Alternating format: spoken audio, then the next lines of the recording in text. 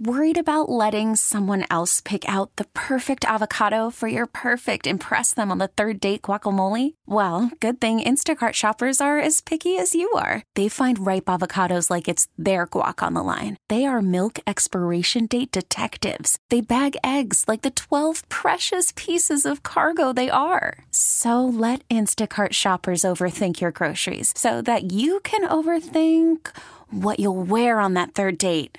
Download the Instacart app to get free delivery on your first 3 orders while supplies last. Minimum $10 per order. Additional terms apply.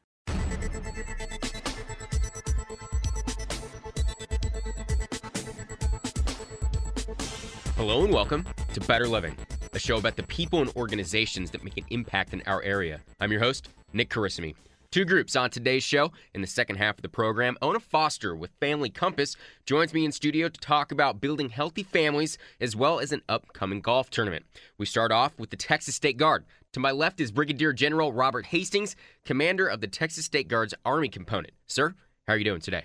I'm doing very well. Good to meet you today. It's great meeting you too. This is a fascinating organization, but one that I don't think a lot of Texans know about, which is kind of ironic because Texans love the state of Texas. And this is our militia. Am I correct? Yeah, so I think the word militia is legally correct. It's a loaded term, I did think it was cool when I was researching the organization. Is it our private army? Is it the Texas State's private army? Yeah, so let me put a little context around your question there, if I could. Sure. So the militia has played a role in United States history all the way back to the Revolution and prior, and here in Texas in particular. In our Texas history, we know that the story of the Alamo and Gonzales and has all the roots of that. with Stephen F. Austin, I think? It goes all the way back there. And so legally, that is still, in fact, we are the Texas State militia. But there's a lot of baggage around that word because anybody... This is militia in a good way. Anybody can call themselves a militia. In a good way. So we call ourselves the state military agency. Okay. So if I can just take a second, everybody is sort of familiar with the National Guard. And so the National Guard has a dual role of being able to respond to the state's needs under the authority of the governor and then switching to a federal role under the authority of the president. We're very similar to the National Guard, but we have only that state role. So there's no legal authority for the federal government to employ the state guard and send it somewhere. So that I find is very appealing to a lot of people here in the state who can sign up, do their military service, and know that they're actually serving Texans here within the state of Texas. It's fascinating. Let's talk a little bit about what you do for the organization. What do you do for the organization? Yeah, so I command what's called the Army component. So the Texas State Guard mirrors what many people understand about the federal forces, right? We have an Army element, an air element, a maritime element, and a medical element. We call them components. And so that part of the Texas State Guard that looks like the United States Army is the part that I command. It's about 1,000 soldiers, and we focus on disaster response principally. And that is going to be one of the biggest things that we talk about is the disaster relief that you guys are a part of. You're a big part of helping Texans during the hurricane last year down in Houston. Are you involved in any type of what we would consider standard military operations? Is there anything happening with guns, let's say? Yeah, so the answer to the gun part of the question is no, because with the role we fulfill with here in the state, there's really no reason to arm the Texas State Guard. We work side by side with the National Guard, and so if there was a requirement that the governor had, he's got National Guard forces that are trained and ready to pursue that. Okay. So we focus our training really on that skill set that the governor counts on us to do, and that's disaster response. Having said that, though, the basic soldier skills, communicating, coordinating, logistics, supply, command and control, all of that makes a military organization function is what we bring to a disaster. And so oftentimes you'll find many, many people showing up on a disaster site willing to help. The difference with the State Guard is we show up we're an organization, we're trained, we're ready, we're responsible, we have our own logistics, we have our own command and control, and it makes us much more effective in a disaster response than other organizations that might show up. Having said that, we partner with a lot of people, and that's also part of the training we do is how do we completely integrate with civil authorities, with the federal authorities when they show up, and with local law enforcement, local emergency responders. Top-tier civil servants. You guys are really doing the things that are going to benefit people, and you're working with everybody in a way that is going to benefit other people. Absolutely. And I think if I could tell one short story, Back during the hurricane that we just talked about, I had the opportunity to walk through the mega shelter that was here in Dallas, built up at the time. And if you walked through there, like I did that day, you would see local law enforcement, local fire, emergency management. There were female people there, Salvation Army, Red Cross, churches, community organizations, medical organizations. The list just went on. And one of the great things we have in our country, and I think Texas does it probably better than anybody, is the interagency coordination. And we actually plan and train for that in advance so that we roll into organizations. We just work together very well. So you guys are going to be the glue that are going to keep all these people together and working. I don't know if we're the only glue, but we're part of that. We bring an important part of the ingredient into that recipe. I was researching you before you came in today for the interview, and you have a very fascinating resume. You were in the Army, correct? That is correct. All right. What did you do in the military? Yeah, so I did about 22 years of active duty. Most of that time I was a combat aviator, so I flew Cobra attack helicopters. That's kind of what I was getting at. Yeah. I am fat. Those are absolutely gorgeous pieces of machinery. You were saying, right, I actually cut you off before you started talking about it. You said that they were the Corvette of helicopters. Yeah, so to go back there, you got me smiling big, right? Because it's one of my favorite things to talk about. First of all, the Army's a great place for young people to go because of the opportunities. At 18 years old, I joined the Army, found myself within a year flying attack helicopters. It was Cobras at the time. It's the sexiest flying helicopter there is. They're gorgeous. It's got guns on it. You can shoot and blow things up. And for a young pilot, it was a blast. And I learned a lot about flying. I fly still today. What do you fly today? So it was a great opportunity. Whatever I can get my hands on. Planes and helicopters, or just helicopters? No, planes and helicopters. Wow, very interesting. The truth is, I'm an executive in a civilian corporation these days, so I go home every day and tell my wife I flew a desk all day. But okay, wait. All right. So that I didn't actually realize. So you are the Brigadier General. You are a Brigadier General for the Texas State Guard, but you also hold, let's say, a regular job? Yeah. So the State Guard is just like the National Guard. We're citizen soldiers. So I pay the mortgage with a full-time job, and I serve in the State Guard part-time around that. I would have figured that such a high-ranking member, it would have been a dedicated job for you. I understand the idea that you're saying, and that's how those reserve forces work, but I would figure someone of your stature within the organization was going to be full-time, but you've got a regular job-type job, as they say. You've got a real job and a real mortgage to pay. All right. Well, that makes it even more fascinating. Let's go ahead and talk a little bit more about relief. This is what you were saying the organization primarily focuses on. Has that always been a part of the Texas State Guard, or is that something that has developed over the years? So, like all organizations, we mature, right? And every experience, every opportunity we have to exercise, we get better at it, and we maybe more refine what it is we're doing. But I would tell you, in recent history, it's been really focused on that disaster response and homeland security. If you really trace our history, you can go back and look at World War II, where the Army was completely gone, the National Guard was completely gone. The State Guard did a lot of what you would call more military things here in the state, guarding oil refineries, guarding the ports, guarding the airports, that kind of stuff. But I'd say in recent history, 20 or 30 years, it's been really focused on that disaster response mission. How long have you been with the Texas State Guard? I've been in the state. I moved here in 2010, and I joined the State Guard the month I moved here. That's a good chunk of time. I mean, you've been with them for a long time. Yep. Was it odd having a non-Texan be a part of the Texas State Guard? Have people given you a hard time about this? Does this come up? So one of the things that I love about Texas is the weekend that I came here for my job interview, I felt at home. I absolutely felt at home here in Texas. I live here now. I'm never going to go anywhere else if I have any control over it. It's a wonderful place to live, and I really think it connects right back into the Texas State Guard. It's Texans serving Texans is what we talk about. Did you move down here to be a part of the Guard, or was it just kind of fortuitous? No, it worked out there. I came here for a job opportunity. Okay, all right, and so you signed up. What was your first job with the Texas State Guard?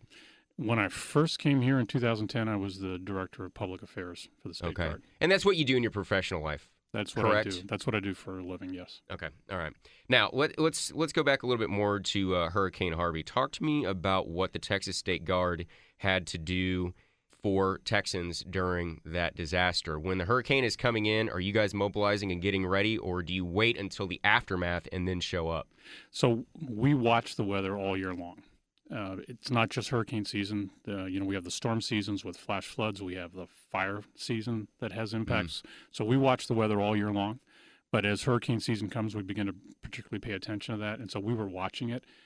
Not just us. It comes from the governor's office down through the Department of Emergency Management into the Texas Military Department. So the levels of kind of escalating the watch get higher as storms begin to form. And we saw Harvey coming.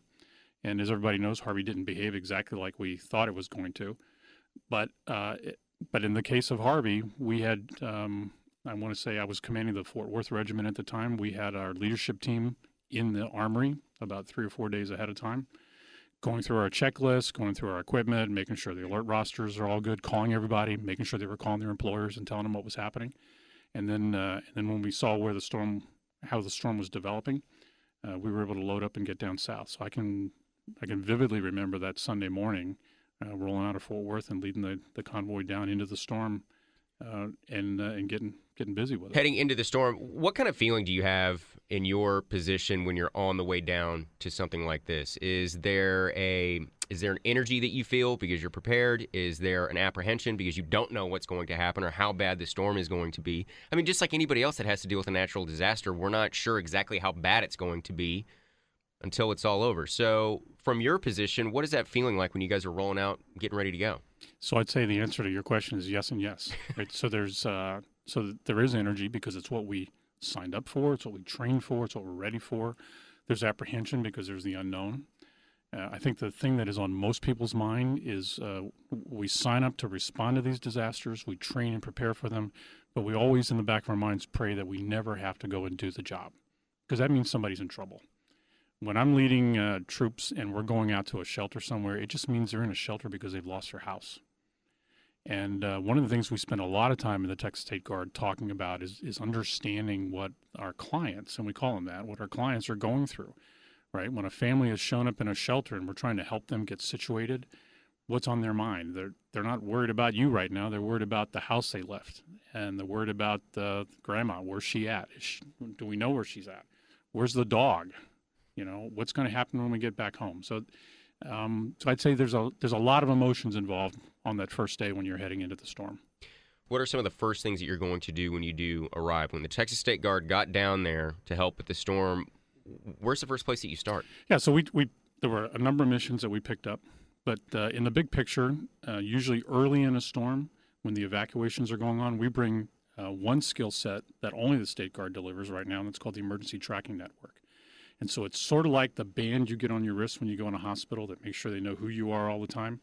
The minute evacuees or people that need assistance touch the system anywhere, they get this little wristband. And they have a unique code, and we can tell where they are all the time. Now, to tell you the truth, we don't do that so we know where they are. We do it so they know where their families are at, and their families know where they at. And so emergency managers know how many people are coming, so we know how many buses to order. We ban wheelchairs, we ban walkers, we ban the pet carriers that they bring with them, so we can keep track of all that stuff. Because one of the things we learned, I talked to you earlier about learning storm after storm, if you go all the way back to Katrina, families lost each other because the evacuation happened so fast.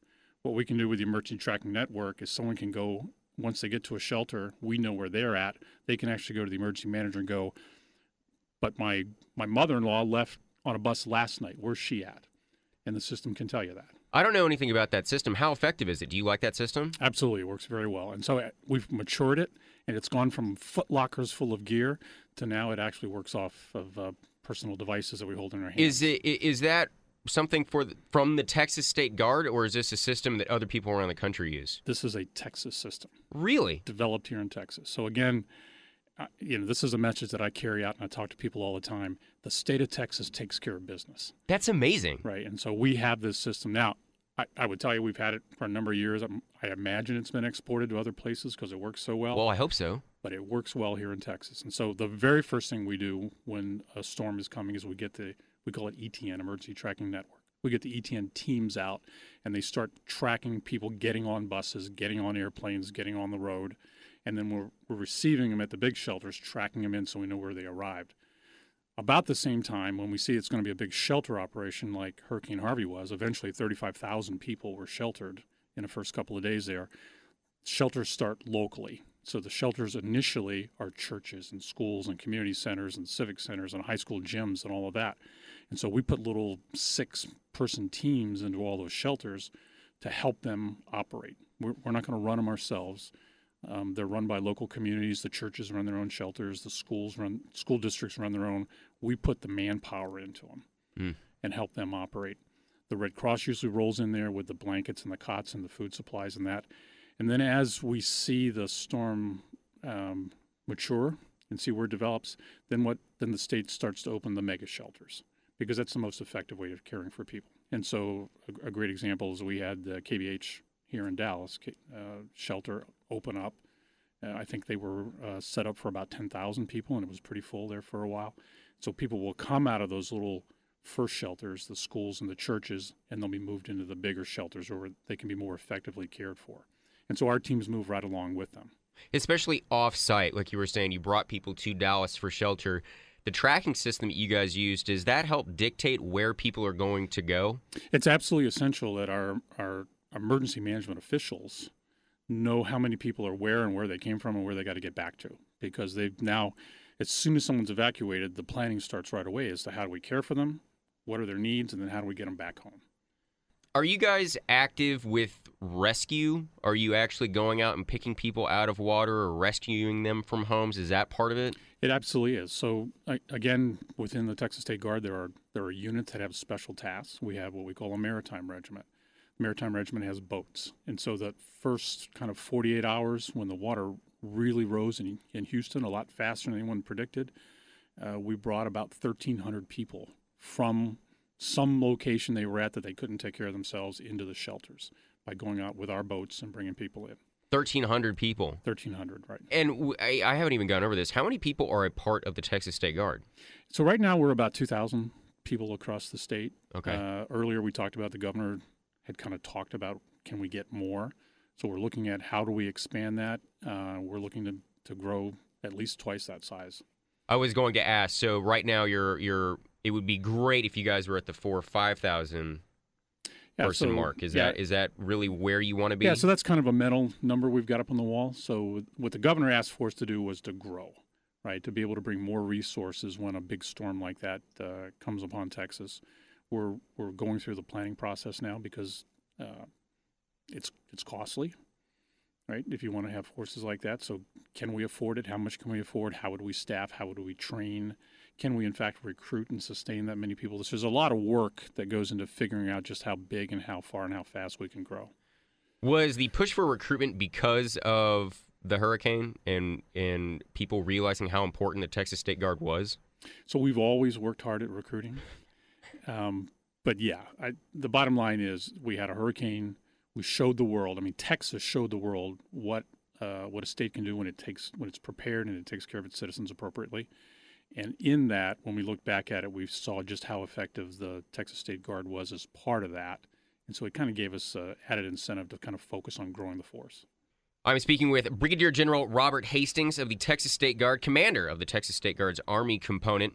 Google them if you want to find them online. Just look for Texas State Guard. Who is a part of this organization? How do you get signed up to be a part of the Texas State Guard? Let's talk recruitment. Absolutely.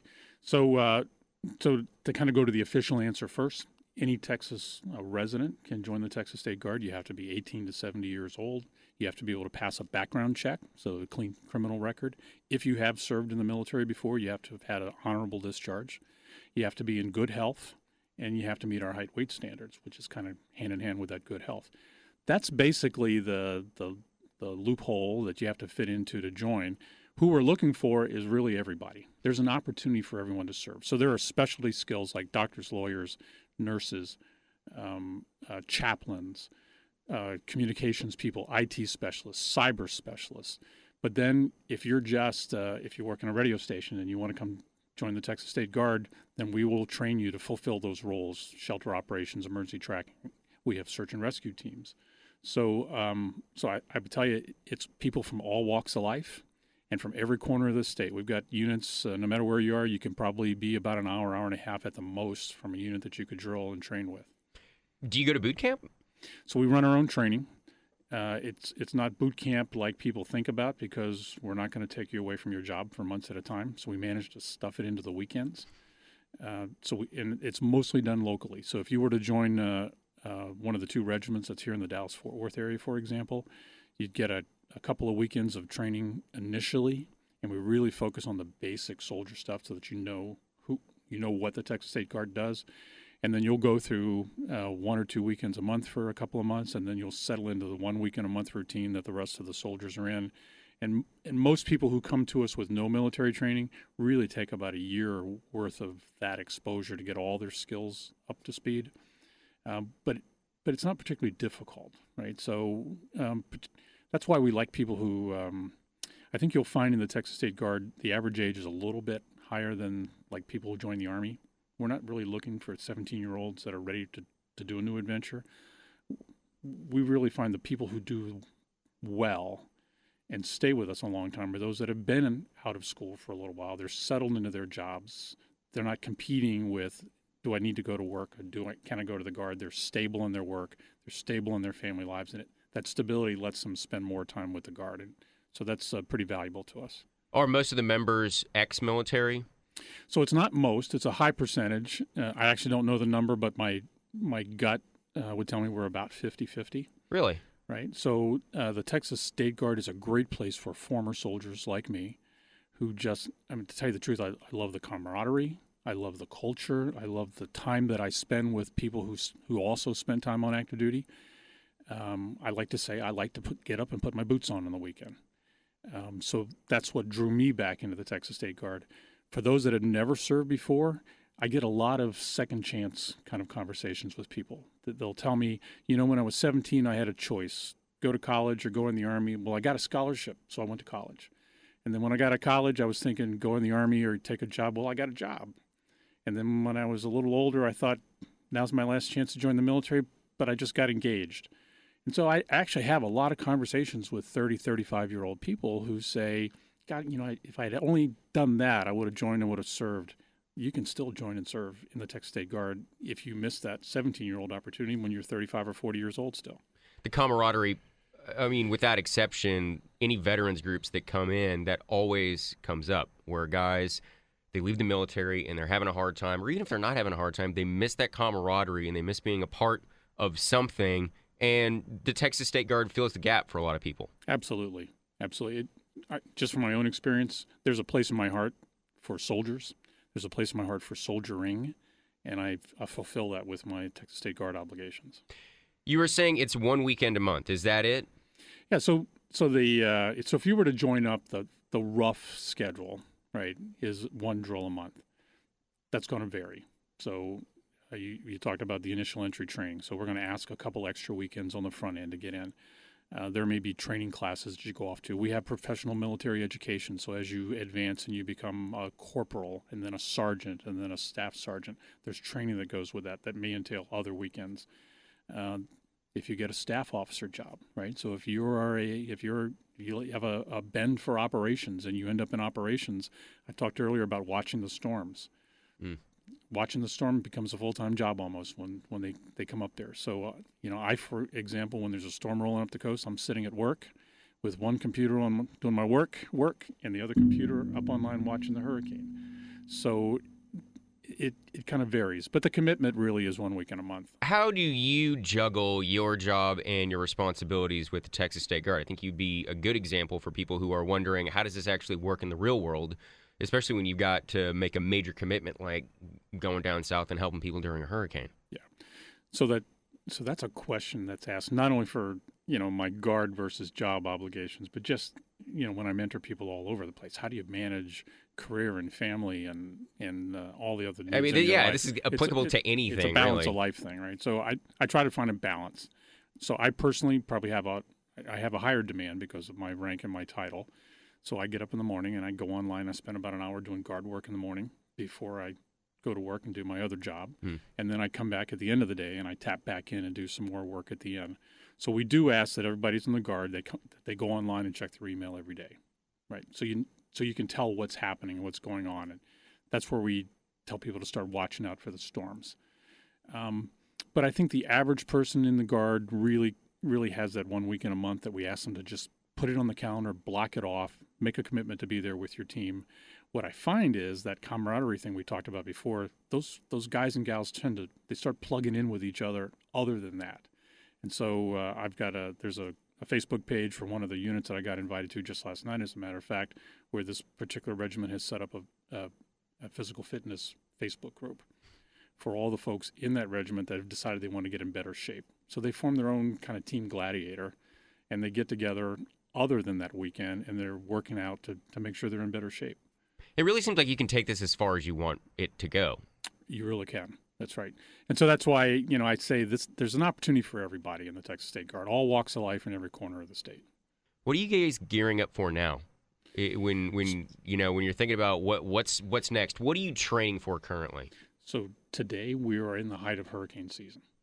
Right. So that's exactly where we're focused on now. So the hurricane season started the 1st of June. It's going to run out through the middle of the fall. Hurricane Harvey is a perfect example. It came the last weekend of August. It was about the time everybody kind of thought there's not going to be a hurricane this year. And then there it is. So today we're diligently focused on the hurricane season that we're in. So we're keeping track of our training, keeping track of where people are at, making sure the rosters and the phone numbers are current. As new people come in, because we are getting a lot of folks in right now, it's kind of rapidly getting them into the organization so they contribute this year if that opportunity or that need arises.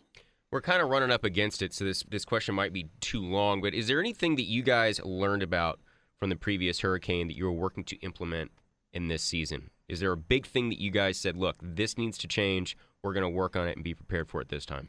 So I don't know that there's anything big, right? So I think the headline out of Harvey is we really validated the concept that we were working on. But what it did is it pointed out things that we needed to focus and put more effort on. One of those was the resources, right? So we got 1,000 people mobilized very quickly. We stayed mobilized at that level of strength for a couple of weeks, and we found we needed more people than that because it was a bigger, longer storm. So that's why the effort on recruiting now. The lessons learned reinforced the need to be very good at civil-military interaction and coordination. So we're working on that to make sure that the lines of communication are open. We're talking more with our emergency partners. It validated that ETN mission. This was the first big storm we had that we had ETN available. So there's more training on ETN, more emphasis on getting that right. Do you guys have a betting pool going about when storms are going to hit? I think that this could be a lot of fun around the barracks with you guys. It could be, but I got to tell you, my official answer is we don't bet on storms. Like I said earlier, you train for this. I'm absolutely committed, as is everybody in my command, and we pray every day that we have a boring existence and we never have to go and pull somebody out of water. Well, I'm glad that you guys are doing the work that you're doing. It's the Texas State Guard. I've been speaking with Brigadier General Robert Hastings. He's the commander of the Texas State Guard's Army component. If you're interested in this organization, Google them. Google the Texas State Guard. Join the Texas State Guard.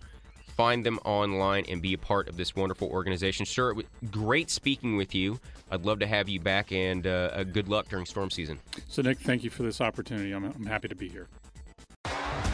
T-Mobile has invested billions to light up America's largest 5G network, from big cities to small towns, including right here in yours. And great coverage is just the beginning. Right now, families and small businesses can save up to 20% versus AT&T and Verizon when they switch. Visit your local T-Mobile store today.